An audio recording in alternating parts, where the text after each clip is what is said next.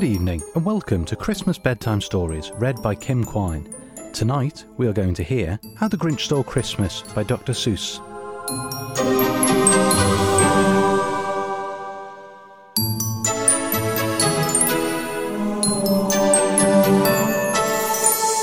Every Who down in Whoville liked Christmas a lot, but the Grinch who lived just north of Whoville did not. The Grinch hated Christmas, the whole Christmas season. Now please don't ask why, no one quite knows the reason. It could be his head wasn't screwed on just right. It could be, perhaps, that his shoes were too tight. But I think the most likely reason of all may have been that his heart was 2 sizes too small.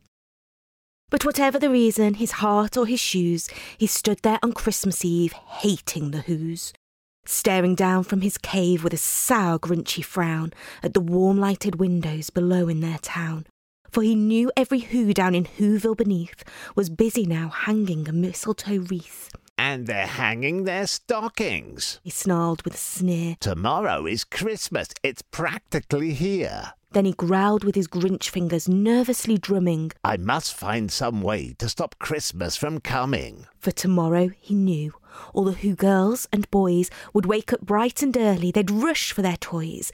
And then, oh the noise, noise. That's the one thing he hated, the noise. Then the Whos young and old would sit down to a feast, and they'd feast, and they'd feast, and they'd feast. They would feast on Who pudding and rare Who roast beast, which was something the Grinch couldn't stand in the least. And then they'd do something he liked least of all.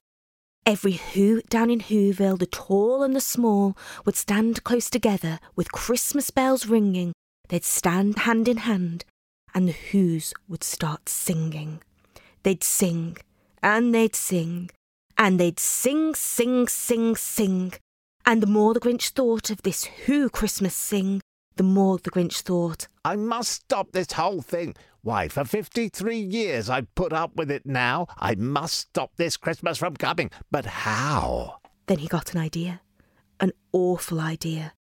The Grinch got a wonderful, awful idea. I know just what to do. The Grinch laughed in his throat, and he made a quick Santa Claus hat and a coat, and he chuckled and clucked. What a great Grinchy trick! With this coat and this hat I look just like Saint Nick. All I need is a reindeer. The Grinch looked around, but since reindeer are scarce, there was none to be found. Did that stop the old Grinch? No, the Grinch simply said, If I can't find a reindeer, I'll make one instead. So he called his dog Max, then he took some red thread, and he tied a big horn on the top of his head. Then he loaded some bags and some old empty sacks on a ramshackle sleigh, and he hitched up old Max.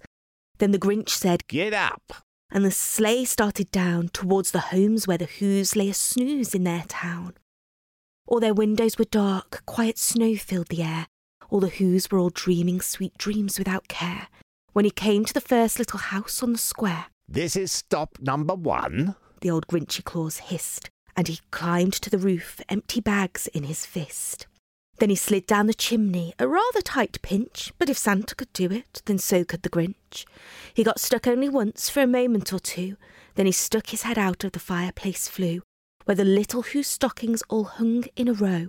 These stockings, He grinned. are the first things to go. Then he slithered and slunk, with a smile most unpleasant, around the whole room, and he took every present. Pop guns and bicycles, roller skates, drums, checkerboards, tricycles, popcorn and plums, and he stuffed them in bags. Then the Grinch very nimbly stuffed all the bags one by one up the chimbley. Then he slunk to the icebox. He took the Who's feast. He took the Who pudding. He took the roast beast. He cleaned out that icebox as quick as a flash. Why, that Grinch even took their last can of Who hash. Then he stuffed all the food up the chimney with glee. And now, Grinned the Grinch. I will stuff up the tree. And the Grinch grabbed the tree and he started to shove, when he heard a small sound like the coo of a dove. He turned round fast and he saw a small Who, little Cindy Lou Who was not more than 2. The Grinch had been caught by this tiny Who daughter who'd got out of bed for a cup of cold water. She stared at the Grinch and said, "Santa Claus, why? Why are you taking our Christmas tree? Why?" But you know, that old Grinch was so smart and so slick. He thought up a lie and he thought it up quick. "Why, my sweet little tot," the fake Santa Claus lied.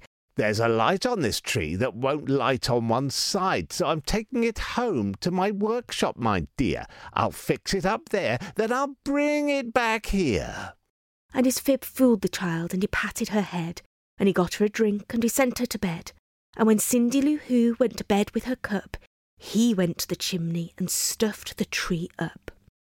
Then the last thing he took was the log for their fire. Then he went up the chimney himself, the old liar.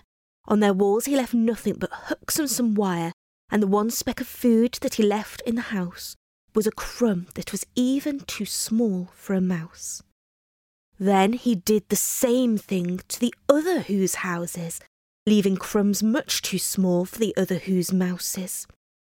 It was dawn, all the Who's still abed, all the Who's still asnooze, when he packed up his sled. Packed it up with their presents, the ribbons, the wrappings, the tags and the tinsel, the trimmings, the trappings. 3,000 feet up the side of Mount Crumpet, he rode with his load to the tip-top to dump it. "Pooh, pooh to the Who's," he was grinchishly humming. "They're finding out now that no Christmas is coming. They're just waking up. I know just what they'll do. Their mouths will hang open a minute or two. Then the Who's down in Whoville will all cry, boo-hoo. That's a noise," grinned the Grinch, "that I simply must hear." So he paused, and the Grinch put his hand to his ear. And he did hear a sound rising over the snow. It started in low, then it started to grow.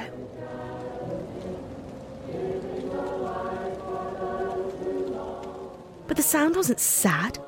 Why, this sound sounded merry. It couldn't be so. But it was merry, very. He stared down at Whoville. The Grinch popped his eyes. Then he shook.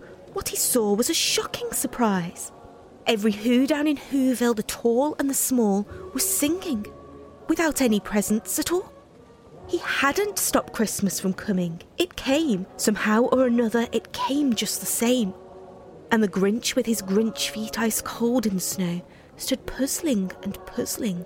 How could it be so? It came without ribbons, it came without tags, it came without packages, boxes or bags. And he puzzled 3 hours till his puzzler was sore. Then the Grinch thought of something he hadn't before. Maybe Christmas, he thought, doesn't come from a store. Maybe Christmas perhaps means a little bit more. And what happened then? Well, in Whoville they say that the Grinch's small heart grew 3 sizes that day. And the minute his heart didn't feel quite so tight, he whizzed with his load through the bright morning light, and he brought back the toys and the food for the feast.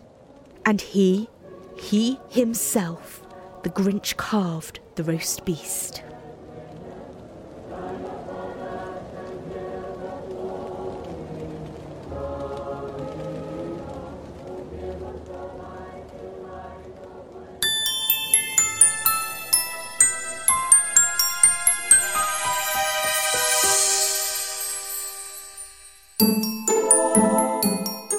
We hope you enjoyed How the Grinch Stole Christmas by Dr. Seuss. All the stories will be available as a podcast from manxradio.com or your usual podcast provider.